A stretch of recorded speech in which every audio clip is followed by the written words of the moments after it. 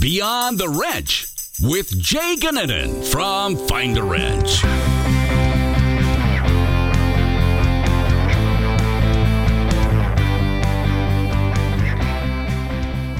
Welcome to Beyond the Wrench. I am your host, Jay Gannon. Today, it's my pleasure to welcome Dave Foy to the podcast.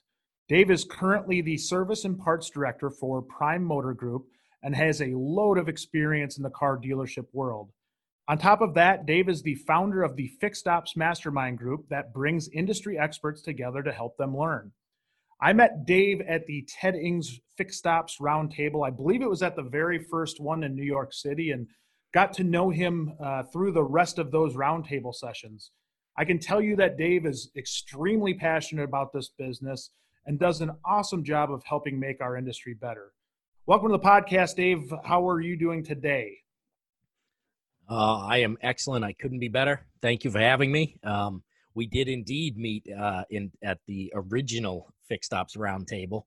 Yes, I was trying to remember that. I wasn't sure if it was that one or the next one, but yes, you're right. Yeah, no, it was definitely the first one in a very crowded little boardroom. So. And warm, right? Oh man! I thought I was being warm. Smart getting a seat at the table, but it was a bad idea. It was warm, and we were pretty loud. I remember having the other people in the office building coming over and telling us that we needed to quiet down. So it was a good first event. I think we all learned from it, and just a really good group of really smart people. Yeah, absolutely. And I think for the most part, a core group that has continued to come together at Ted's events. So yeah, it's fun. I think that's the cool part about it. And I'm actually going to have Ted on here in a few episodes. And I think the cool part about that was there was some kind of, some type of chemistry between all of us that kind of showed up there that first time in New York City.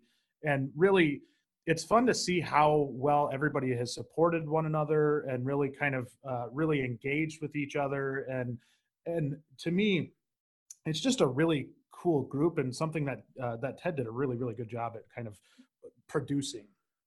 Yeah, absolutely. It's always fun to get together with other fixed ops people, but you're right. There was, Ted put that on with really no expectations of of what it was going to be, and it went really well, and it was a lot of fun.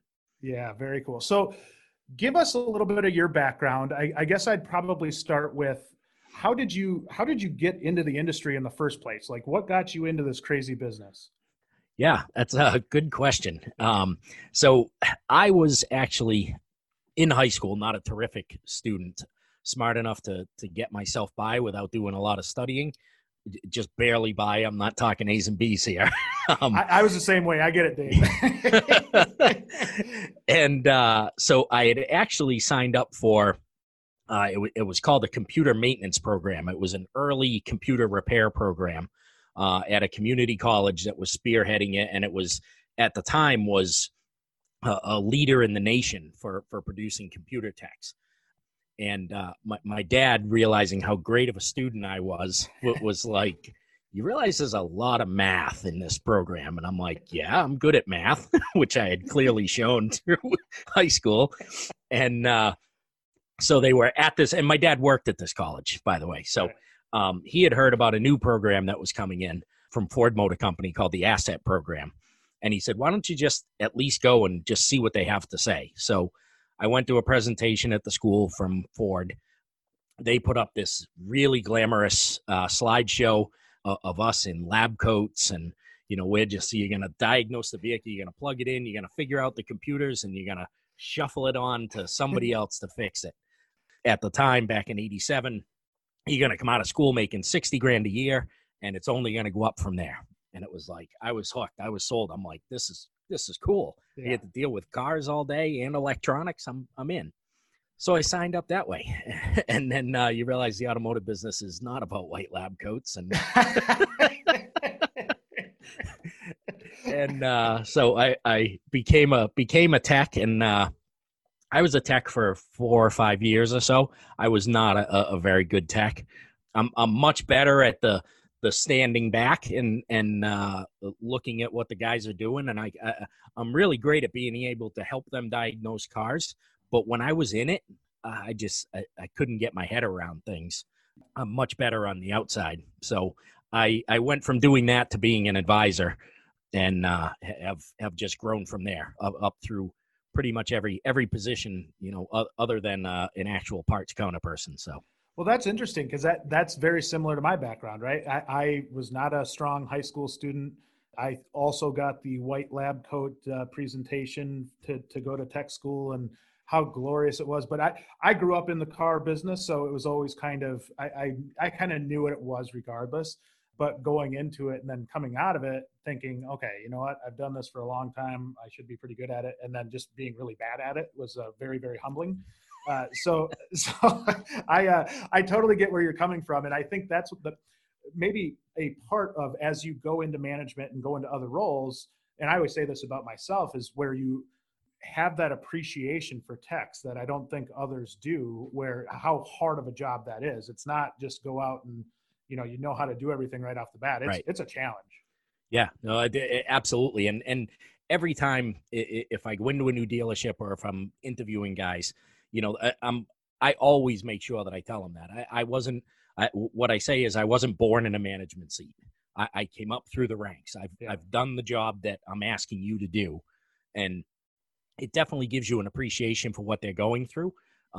Definitely gives me more patience with the newer guys and the younger guys, where some other people get frustrated when they forget an oil cap. And it's like, right, there's a lot of moving parts to what they're doing. And, until they develop their own system, stuff like that happens. So it definitely helps. Yeah. And one thing that I noticed over the years too, is that just developing that confidence right off the bat, right? Where they're afraid to make a mistake, and they're afraid that, hey, if I leave that oil cap off, I'm going to blow up the engine, or, if I leave the oil plug out, I'm going to blow up the engine and then I'm going to get fired. And like, it just, that plays out in their mind because they haven't built up enough credibility yet. So I think they're working scared to start off with. And that's not a good recipe for success a lot of times. Yeah, no, that definitely not. And that's why another conversation that once they're in the building that I have is, mistakes happen. We expect them to happen.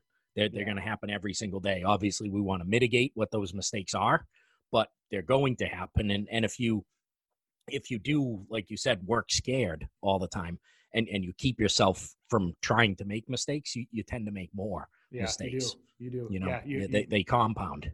Yes, they do. And it's frustrating. And I've seen some good, smart, talented people go down the wrong path because of that. And it's tough to watch. But so tell me a little bit about your role right now. What is it that you're doing right now? And obviously you've got a lot of things going on, as I mentioned in the intro, and we'll dive into the Fixed Ops Mastermind group after we kind of go through some of this. But tell me a little bit about what you do on a day-to-day basis, and kind of just walk us through a day in the life of Dave Foy.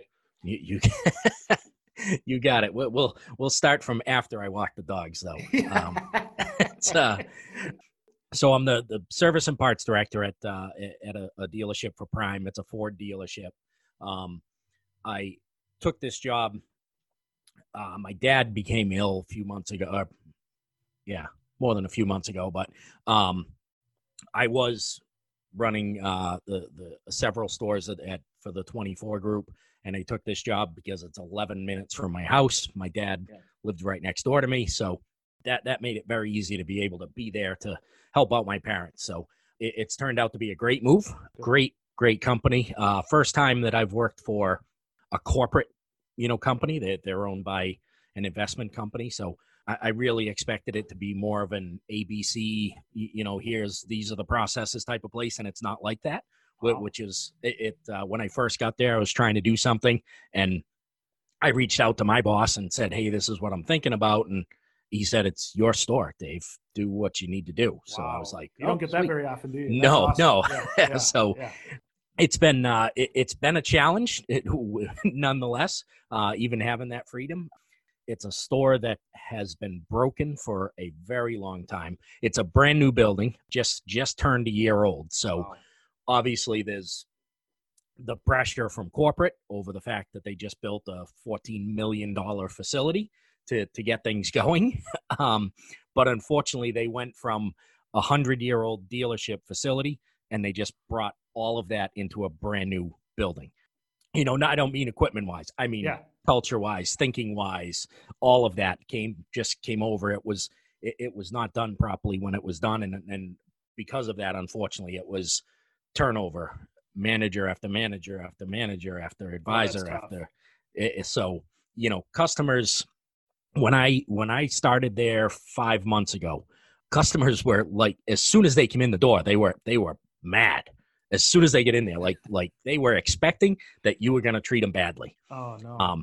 Yeah. So 5 months later, it's nice. The phones aren't ringing all day long with people that just want to scream at you, and it's a big change. But when I started there, it was I had. I just looked at this the other day. I think I had 5 repair orders that were over 200 days, or 6 repair orders over 200 days, and 5 of those cars were actually cars that still needed to get work done. Really? That's good. Yeah. That's really good. No, over 200 days. Over 200 days. Over 200 days. Oh my gosh. I'm sorry. I misunderstood. Yeah. Going on almost a year. Oh my God. sitting in the parking lot. I definitely wasn't thinking that. Yeah. And there was a big giant repair order rack next to the area that the shop foreman dispatched from. And I've since taken that rack away because I called it the rack where ROs go to die, because they'd order parts for something, or listen to a noise, not sure what it was. They would throw it in that rack, and that was it. Nobody would touch it again. And customers would call and yell and scream, and advisors would quit. So then now somebody else is handling it. And it was tough, but it's much better now. Obviously, to get your reputation back with the public takes a while. So, we still got work to do there. But, the customers believe now that we're actually there to try and take care of them. And the culture in the shop, as I've explained to them over and over again, is we are here for the customer. First and foremost, for the customer. That's it. Everything else will follow that. Yeah. You want to make money? Great. Take care of the customer, and we can make money. But don't take care of the customer, and none of us have jobs. So. Yeah, I think that's huge. And I've seen dealers not handle it that way, and it does create. I mean, it's amazing to me how fast that change happens, right? You can lose that respectability. You can lose that customer touch overnight, or with one person in a dealership, or any business for that matter. If you have a kind of a sour apple that's not treating people right. And I think that's a big testament to you to get that turned around that fast. 6 months is not a long time to be able to kind of come in, get control, especially when there was turnover, prior to that, where it makes it really, really tough to get any level of consistency if there's just constant turnover. And if there's constant turnover, then it makes it harder to get good people, because the industry's not that big. So people understand that there's, if there's a lot of turnover somewhere, there's a reason why there's a lot of turnover somewhere. And so I give you a lot of credit for coming in and kind of grabbing that by the horns, because that's not an easy thing to do. Yeah, it's I'm a culture guy. That's what helps to build anything. It's funny because this dealership is almost literally across the street from the Nissan store that I spent 5 years with. Okay. When I started at that store, they had been last in CSI in their district for 3+ years running, and I mean every month they were 12 out of 12. For 3+ years running, they never moved out of that position. And in 11 months, we were number 1. So, wow. And it's the same thing. It's building that culture. It's making sure that the team understands that they can trust me, that I'm there to help them make a better living, that I'm not going to hurt them. I'm going to provide the cover fire from the higher ups to be able to get stuff done. And once you can build that trust with them, then they can concentrate on taking care of the customer. They don't have to worry about all the other peripheral crap. So walk me through, when you walk into a new shop or a new situation and you're looking at that culture, walk me through that process a little bit, because are you studying it first and seeing what you've got, or do you go in with a plan right away? Or kind of walk me through kind of that process of how you attack that. Yeah. So typically, yes, I have a plan, but the plan is backburnered until I can kind of get to know who's there. So I try to come in quietly. I tend to not say a lot. I go around and I have conversations with individuals, and I try to let them lead the conversation so that I can feel out whether this is a person that truly cares. Yeah. This is a person that cares but has just been mistreated, or this is a person that just doesn't care. And I start to make my decisions on who's going to stay, who isn't going to stay. And I try to do it quietly because this may come out the wrong way, but it's much more intimidating that way. Yeah. I don't want to come in as the good buddy, but I also don't want to come in as the absolute bad guy. Yeah. The chopping block of like, I'm getting rid of everybody. Yeah, right. Yeah. Right. Yeah. So I just kind of come in quietly. So it's intimidating in the way like they don't know whether am I the guy that's just going to fire everybody, or am I the guy that is just going to make friends and let everybody do what they want. So, right. And that is very intentional because that's what I want. I don't want them to really know what I'm about until I can get to know them a little bit. Sure. I think that's smart. Yeah. And then from there, you can figure out what your plan is going to be, whether you need to lean to the side of being the really tough guy, or whether you can lean to the side of just build relationships a little more and bring people, into the fold. So that's great information. And I think that's so true. And if I could have gone back to my time in leading service and parts departments, and one of the things that I wish I would have done differently was communicated that to what my plan was to ownership ahead of time, right? Because I think when I came into my first big kind of director role, I came in and they're expecting results like that first month, right? And they're like, well, the P&L says this, and we're not performing there yet. And I'm like, I don't even know these people's names yet. Like, how do I know how to manage these people or plan for these people?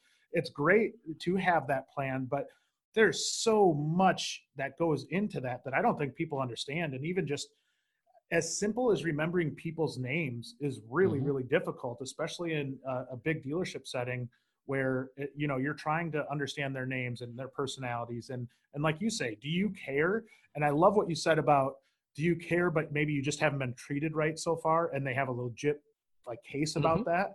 Feeling that out is underestimated, and it takes a lot more time than I think people think it does. Mm-hmm. Yeah, absolutely. Because obviously you can talk to somebody who seems to not give a crap. And look, I have to understand from their perspective, they've seen 5, 6, 7 of me walk in the door, to them in 4 or 5 months, I'm gone. Right. So what is there for them to grasp onto me and do what I'm asking them to do, if they think I might be gone, if they think I might leave. So that's why you've got to build that relationship and build that trust, and definitely ownership needs to know what your plan is. And I may not spell that out exactly like I just did to you. Yeah. But I'm big on telling them that it's a big ship, and those big ships take time to turn, and it's not going to change in a month or 2 months. It's going to take some time. And even once we build the culture, going from building the culture to now building the gross profit machine, you've got to now shift into another mode, which is where we've shifted to now. Now we've got the culture right. Now we need to shift into building gross profit and making money for the dealership. So, I mean, you're essentially setting your foundation. So setting a good, clean foundation, so you're ready to go moving forward. Right. And that's, I'm assuming, is that a big piece of your gross profit machine is that piece? I mean, that's gotta be in place, I'm assuming, before you can really take off with anything else. Mm-hmm. Yeah, absolutely. Because when we started this, I said, it's gotta be about the customer, and everybody has to be on that same page. You all have to be focused on taking care of that customer, and everybody has to understand what their role is in that. Advisor wise, I'm not the guy who is going to restrict them from using service policy or make them have to come get me for a password to use Service Policy. I'll explain to you what I want you to use it on, and you use your discretion. And if you did it in a way that I wouldn't have, we'll talk about it, and then we'll go forward. If you do it again, we'll have a different conversation. But the first time, as long as you can communicate to me that you were doing what you did to help a customer, and not, I totally screwed up an estimate, so I gave them, $200 off the bill, but rather, whatever the story is, this person was stranded, 500 miles from home, and so I did it at a lesser labor rate to be able to help them, and all that stuff. I'm fine with all that stuff. Do what's right for the customer, but you've got to get everybody rowing the boat in that direction. They've got to know that they can do what's right for the customer, and from there, your gross profit machine can go. Without that part of the foundation, you can't. You can make money short term, but long term, you will not. You won't have the retention. You won't have those people coming back that already trust you. You don't have to build the trust with them to sell value in what you do. That's a big part of it. I love that. I absolutely love that. And I think it really goes back to what we started the conversation with too, with allowing people to make a mistake and not just beating them over the head with it, or not leveraging it every time you talk to them. Well, that one time, Timmy, you screwed up this. Once you start doing that, like it's over. Like they don't want to be there anymore. And I think that approach that you're taking with that team is phenomenal. I think that's great. So let's say we get through the foundational side, the building the foundation of culture. What comes next? Like then you start to focus on profitability. Then you start to focus on the business itself. Yeah. So from there, now we can make a concentration on making sure that we're setting our schedule up properly. Number one, that we've got the right mix of work coming in, that advisors understand how to present a menu to a customer, and that they present the menu 100% of the time to that customer, that technicians understand you've got to do a multi-point 100% of the time. I don't care if the car was in the day before. That's the value that we provide our customers, as well as obviously a giant liability release for us. But it's everybody has to, obviously I'm from New England. I'm a Belichick guy. Everybody has to do your job. That's it. Do your job. The advisors want to complain that a tech didn't do a multi-point. Just bring it to me. I'll go talk to the tech. The tech wants to complain that the advisor never sells what they bring them, so that's why they won't do a multi-point. That's all just snowballs on itself and doesn't get us anywhere. So you do your multi-point. You make sure you sell what's on the multi-point, and everybody lets the customer decide what they want to do. And so those are, once you have that customer-centric culture in place, those conversations are much, much easier, because you can focus all of those conversations on the customer. Like the customer is expecting us to give them a multi-point. The customer is expecting you to explain to them what the technician put on the multi-point. So that's the next part of it. And obviously from that starts to drive the gross profit. Once you getting your reputation back, so that every survey isn't a struggle, and getting people to text to do the right thing with the multi-points, and getting advisors to do the right thing and explaining that to the customers, everything starts on the upward track. That's hard to do. And I will say, you brought up the being from New England and the Northeast part. For those of my friends that are in the Midwest or on the West Coast, or wherever you're at in the country, I will say getting chewed out by somebody from the Northeast, it hits differently, right? Like that's not a normal ass chewing. That's you're probably, when you're coming in there, that's some you get some interesting language. We're a little higher strung, I think, than the rest of the country for some reason. It's probably this rotten weather. I got some great friends from the Northeast, from the Boston area, from New York area, and I always give them hell about that, because I'm like it. I've got some bad butt chewings over the years, but I think in my Hall of Fame of butt chewings, it's probably been the Northeast that really got me. Yeah, we have a way of composing a sentence that only contains swear words. So oh, that's why I love everybody in the Northeast. It's good stuff. So once you start to get that rolling, right? You go through the training, you go through a really of the multi-point inspection, then how you sell that or how you present it to a customer. What do you do to keep them accountable to that or hold them accountable to that? Because obviously they are going to make some mistakes like we talked about in the past, but if you've got somebody that just blatantly doesn't follow process or is somewhat rogue in general, how do you handle a situation like that? So obviously you're going to try to bring them into the fold. You're going to do your normal consultations with them, verbal warnings, written warnings if you have to. You're going to try to do everything you can to coach that person to be the team member that you hope they can be. One of the things that is sometimes effective with them, depending on the personality, is you almost make them I'm going to say a player. It's not the word I'm looking for. Yeah, I get where you're going with that. But it would basically it would be it would be a Jay. Look, I need your help on this. I need your help with making sure that we get multi-points going. I got some young guys over there that they don't think it's that important. You and I know how important it is. I know it's a pain in the ass to do them, but I need your help to get this done, to set the example for them, and try to put it on them. Like, hey, I'm helping those guys. Yeah. Do a better job and things. Depending on that person's personality, if they're a half decent human being and want to be somebody that helps somebody, they're probably going to come around. Yeah. And honestly, Jay, if they're not someone who wants to come around, then you gotta know when to cut bait. Yeah. You gotta know when to get rid of somebody, because a cancer in the shop will kill that culture that you're trying to build. Yes, they will. And it doesn't matter how good of a tech they are. I mean, nope. That's the tough part, right? Is Mm-hmm. you get a really, really good A-level tech that can do anything, but nobody can work with them.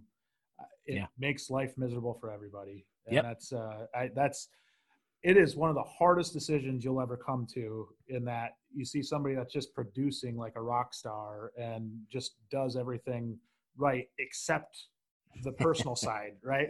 And like just the attitude. And that's one thing I would try to say to any tech that's listening to this podcast is, one area when I was managing technicians that I always thought that you could just set yourself over and above what everybody else is doing is strictly on attitude. Like being able to do the small things, whether it's an A-tech picking up a broom, and granted, we don't want an A-tech sweeping all the time by any means, but to lead by example that, hey, my bay is clean, everything is organized, and if you want help, let me know what you need help on, to an extent.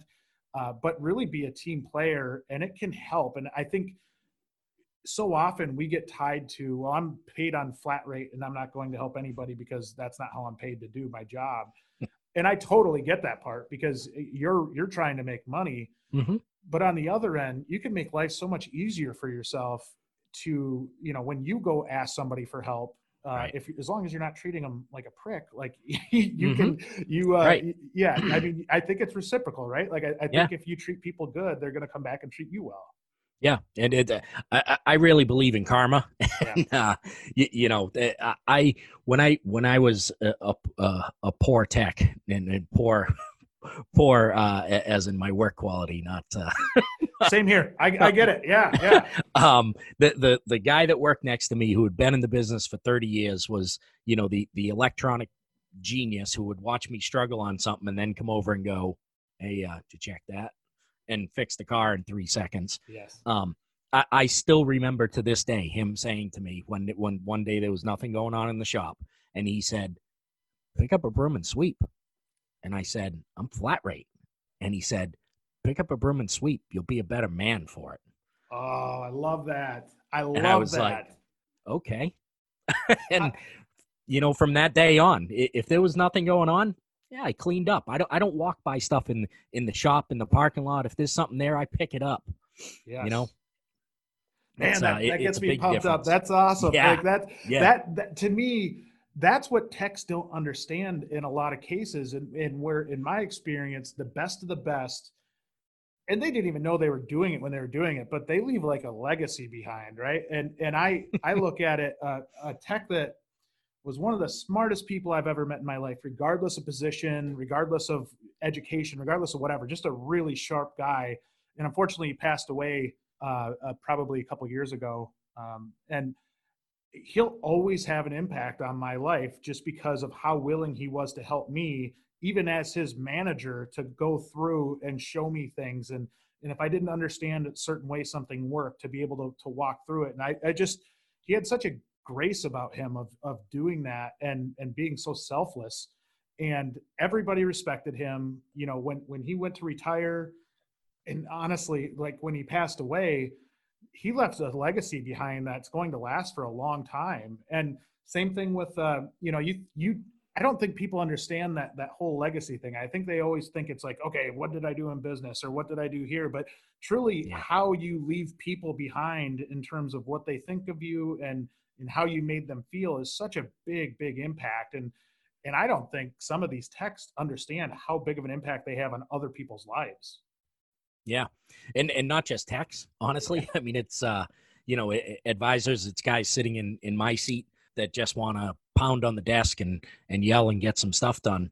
You know, this business is a people business for us handling the customers, but also for us handling our team. And, you know, that legacy gets left behind by those techs because of their attitude.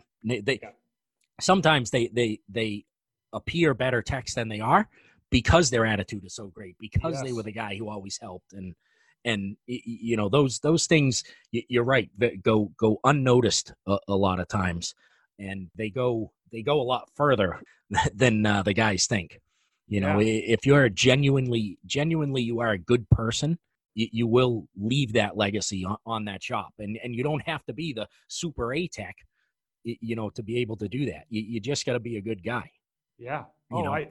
I totally believe that. And I think that's what sets your culture up. You know, when you talk about going into a shop, is if you get some leadership in the shop, and when I say leadership, some of your top techs in the shop, and not even necessarily just that A-level electrical genius, but, you know, somebody that's a career B-level tech, or, you know, whatever it is, but they set a standard of culture that it's so high that if somebody comes in that doesn't meet that culture, they know it immediately. Like, I'm not going to fit in here. And that's where core building pieces of your shop are so vital, because if you don't get those those leaders in your shop right, it's hard to build any culture that's not bad moving forward.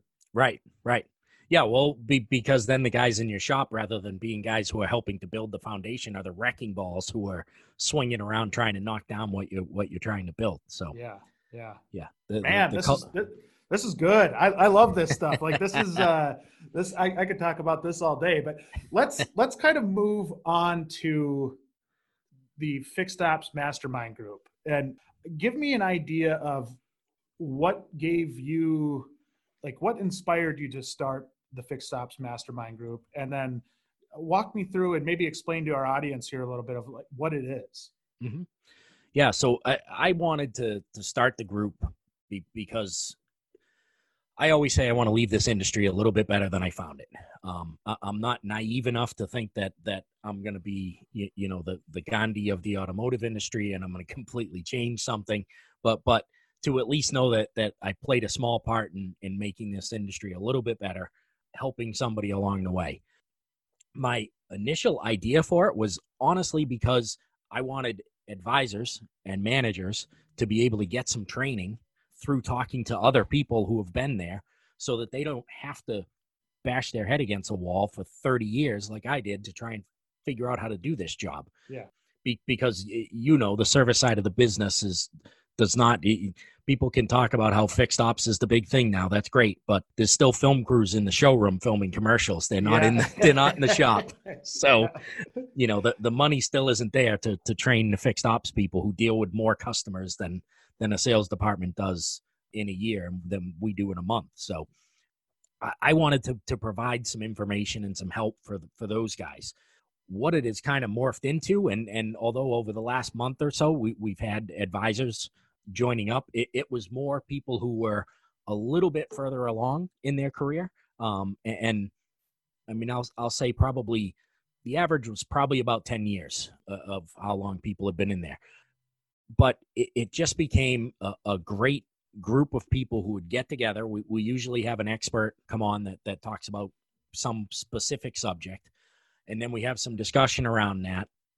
And it's a great group of people who are helping everybody else through the same things that we're all going through. But you get to see it from a different set of eyes. You know, all of us are guilty of being stuck in the weeds at times, and you can't see that forest through the trees, right? Because you're in it. And sometimes just talking about what you're doing in the shop, and it's not working, and you have somebody like a Mike Vogel who's sitting on the call listening and going, "Hey, have you tried this?" You know, and you're like, "Oh, geez, I never even thought of doing that." You know, and it might be the most simple thing, which is why I called it a mastermind, because that was to go back to Think and Grow Rich and Napoleon Hill. You put all those brains together and they come up with better solutions than you do alone. And from there, it's kind of grown. We've got on the website, we've got a private community area for all the members, and all the old sessions are all there so they can watch them. We're building a digital library of information and, you know, pay plans from all over the country and things that guys struggle with all the time, just to try and help them through and make this business a little bit easier to deal with than just having to seek out the information always all on your own. Yeah, and you've got some smart people on there. You speak to Mike, and obviously Mike is one of the smartest people I feel like in this business and in this industry. He's a sharp guy. So and I think there's value in that community learning in general.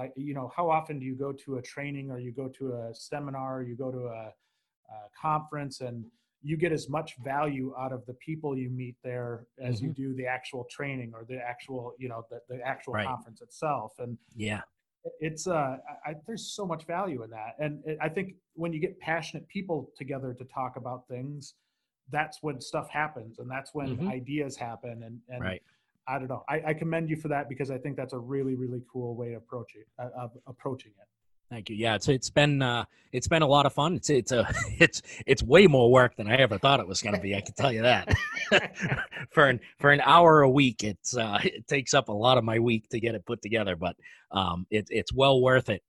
We this past Tuesday, some guys have been asking, does anybody hang out after the session and just to talk?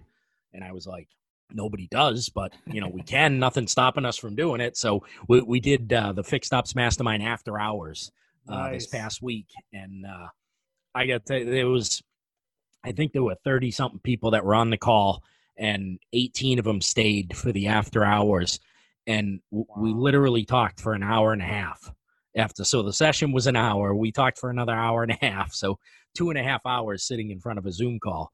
But that hour and a half was amazing.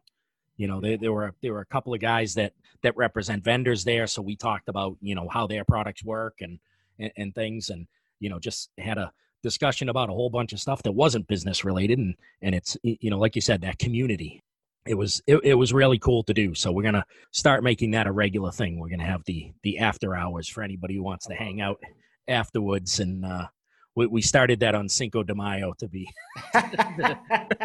fitting, right? Yes, absolutely. Yeah. So where do you see, and I know in some of the roundtables that you and I have taken part in, this has been a big hot topic for discussion, but where do you see the industry going in the future? And when I say that, dealerships as a whole, service departments as a whole, what do you see as we're moving forward? And I know that's a vague question, but I think it's there's a lot of change happening, and especially as we record this, we're coming out, or hopefully coming out of coronavirus here at some point. But what do you see for change coming up that we're going to have to adapt to? Yeah, so I mean, obviously, if you'd asked me that question a few months ago, it might be a different answer than you get now. But I keep saying that the disruption that everybody was talked about has been talking about. The disruption that everybody's been talking about has been brought to your doorstep, and so now it's a matter of, are you going to embrace it and do something with it, or are you going to be the person that says, "Oh, yeah, coronavirus ruined my business," Right. you know? And I'd much rather be the person that's embracing it and trying to get out there and expand rather than contract during this. How it's going to change is probably how it should have changed long ago, which is to become more customer focused, to understand what our customers actually want. We talked about this on the mastermind this past week, was that dealerships have built these Taj Mahal dealerships and put nail salons and ice cream shops and all this stuff in the dealerships. And it's a place that people don't want to wait. They don't want to be there. Yeah. But we keep building things to bring them there and keep them there for hours. And it's like we're doing it out of customer experience, right? We want to solve the customer experience. It's not what they want. No. And you didn't need to look very far. Look at a Jiffy Lube or an NTB where the customer's sitting in a school chair next to a pile of tires. And they chose them over your Taj Mahal dealership with the ice cream shop. It's that's not the customer experience they're after. They just want to be treated well, be treated fairly, feel like they can trust you. Yeah. And that's what we should have been doing all along.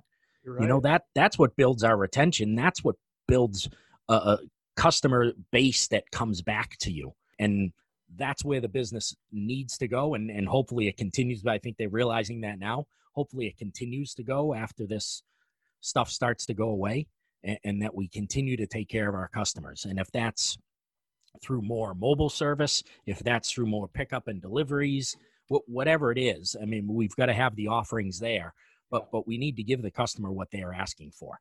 I agree. And that I equate it to, like, if one of us, and a lot of us have been in the industry so long that we're probably kind of numb to some of this, and that's not a good thing. Right.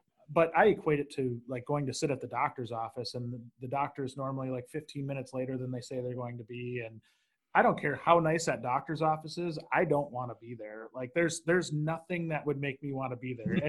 And I think there's some level of the customer experience that is similar at a dealership, where that's, you see people with massage chairs and like all of this other fancy stuff, and nobody's going to take their shoes off and just like kick back and relax. Like I hope not anyways, but we're trying to build these showrooms like that. And right. I think you're spot on.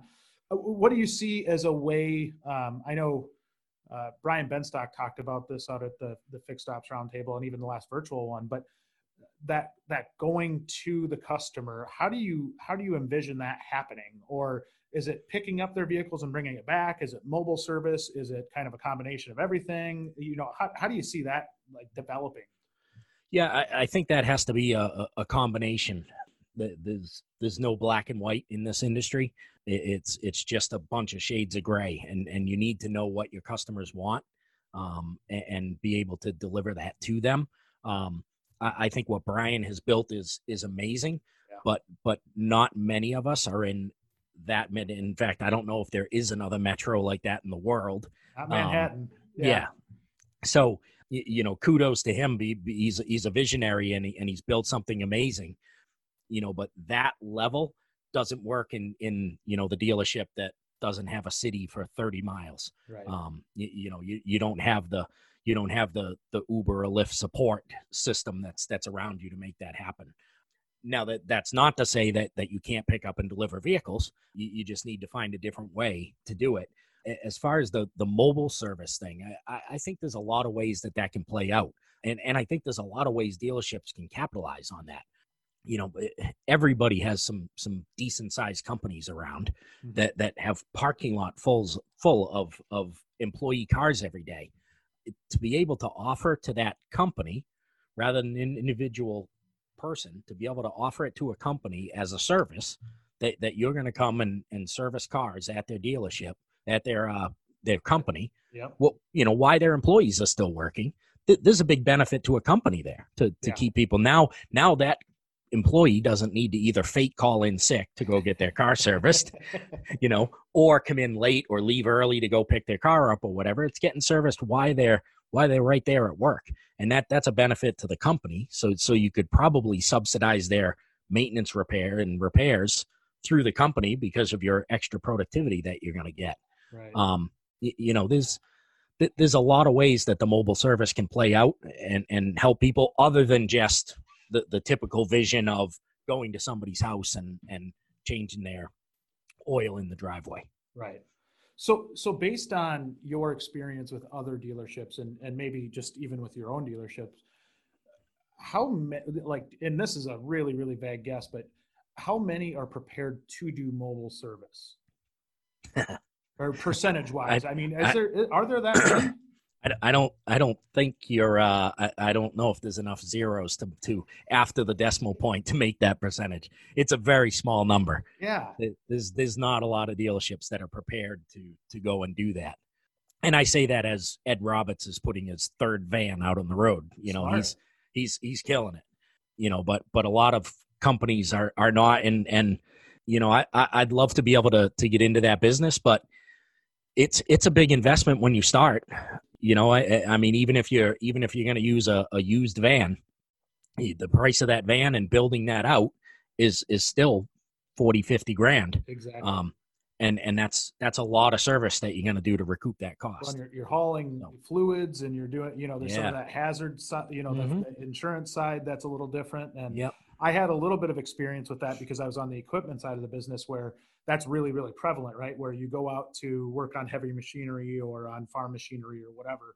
And it's a process to get a van built or a truck built to go do those repairs. It's not like you just send somebody out in a truck and say, good luck. You have to recover the oil properly. You have to do it cleanly so you're not leaking oil on the ground or, there's a lot that goes into it. And it's not as easy, I don't think, as it sounds, but you're starting to see other companies come up that are not of factory brands, right? Of aftermarket brands that are coming in and setting up businesses solely around that mobile service, right? And I think there's, it started in fleets more so than like kind of automotive, but you're starting to see more of that. And I think from a dealership standpoint, that's something to keep a really, really close eye on because that could be something that makes a major impact. And how much business comes out of general maintenance based on inspections and everything like that. If you start losing that battle, that's a slippery slope. Yeah. I mean, we're already losing 70% of our customers to the aftermarket after they get out of warranty. Yeah. So you're going to take that 30% that's left and lose even more than that, even before they're out of warranty, because these guys are coming to their house or again, coming to their work to get the vehicle serviced, and they don't need to miss any time from any, a kid's baseball game to an hour at work. They miss out on nothing and they get their car serviced. That's a big deal. What do you see for dealerships fighting for that service business now? I mean, when I say that, I think even up to probably 5 years ago, there was a lot of lip service on how important the aftermarket was to a dealership, right? And they the owner would go out and say, yeah, we've got a great service department, but then that their bread and butter is sales, and that that's what they are passionate about, and that it's what they grew up on, right? Whereas the backside of the business isn't always as sexy. And now that I think people are starting to wake up to, especially from the dealership world, of, oh my gosh, the aftermarket's taking some of this business, and then, oh my goodness, that business is really profitable and it's going out the door. So do you see a shift in attitude, or do you still think there's some level of just they're saying it to be politically correct? I think there is a shift in attitude there, but I still think that there's a large lack of understanding from the front of the house as far as what gets done in the back, how it gets done, and the importance that it has on the retention for that customer coming back and buying a car from them again. I don't think that's fully understood or appreciated, and I mean, you look at, I lost my train of thought on that. No, that's all right. Yeah. But yeah, the shift is there. I mean, there's definitely, look, I'm grateful that people are talking about fixed ops now, and they are focusing more on it. We need to get more of an education. You know, most of the GMs out there have come up through the variable side of the house. And I have no interest in being a GM. I have no interest in working 6 days a week until 9 o'clock at night. And they can have that job all day long. But the GM that I have at my store will tell you, I don't really know fixed ops, but I want to learn it. So I'm going to be out here being involved, and I'm going to try to figure out what's going on and things. And that's great. I don't have a problem letting them in on the big secret of what we're doing. But that's great though, I think that speaks a lot to your general manager though, too, to be able to understand how important it is to the business, and that, hey, and to understand that, hey, I don't know everything about that side of the business. I want to learn about that side of the business. And I think that's a great quality for a general manager to have, is not to assume, but ask questions and really get to know that side of the business, and really what is your most profitable side of your business. Like, how do you get hands-on with it and know that what you're doing is a good job, and that it's going to keep customers coming back, and that it's going to keep producing good revenue, good gross profit, good bottom line, there's a lot of value in knowing that. And I think, just from my experience, I agree with you in that the tide is turning a little bit. I wouldn't have probably said that 5 years ago. I didn't quite believe that 5 years ago, but you are definitely starting to see more of a focus on the aftermarket. And when I say aftermarket, more of the technicians, producing labor, and that being an actual sale, like you're selling labor time. Right. And I think people are starting to understand that more, and especially as new sales margins go down and they get tighter and tighter, and it's more competitive than ever. Everybody's got a similar vehicle that they can sell. Yeah. And from a dealership standpoint, the way that you can stand out from the crowd is your service, is the people that are in the dealership. And that's the difference between a commoditized thing and an actual, like, this is our unique differentiator, that we're better. Right. Yeah. And I mean, that's how Amazon built a business, right? They don't have anything any different than you can go and pick up at Walmart or whatever store you're going to, but it's a lot easier to go and get it from Amazon than it is to actually take a trip to the store. And that's all they did was build the value machine. So, the technicians are the only guys that produce anything in a dealership. The rest of us are all expenses, all the way up to the dealer principal. That's all they are, is expenses. And the technicians actually produce something. They produce hours that get sold. So, I have a great appreciation for those guys. And it's good to finally see some spotlight coming back around to them, and for people to understand the value that they have to this industry. Well, and I think that's a big testament to you, Dave, and what you do for the industry, and trying to, as you say, make it a better place, or make it better than when you got into it. I think that there's a lot of really good people in this industry and in this business, and people like you with that enthusiasm really help us take that to the next level. And I think it's going to take a lot of Dave Foys to be able to drive the perception of the industry up, to drive the trust between the customer and the dealership up, and just overall paint a better picture for who we are. And I guess I tip my hat to you and what you're doing, because I think you're doing one hell of a good job at it. So I thank you for being on the podcast today. I think we're running up on our hour now, but I really, really appreciate it. I appreciate what you're doing for the industry, and we'll have to have you back on again here sometime soon. Absolutely. Love to. Thanks for having me, Jay.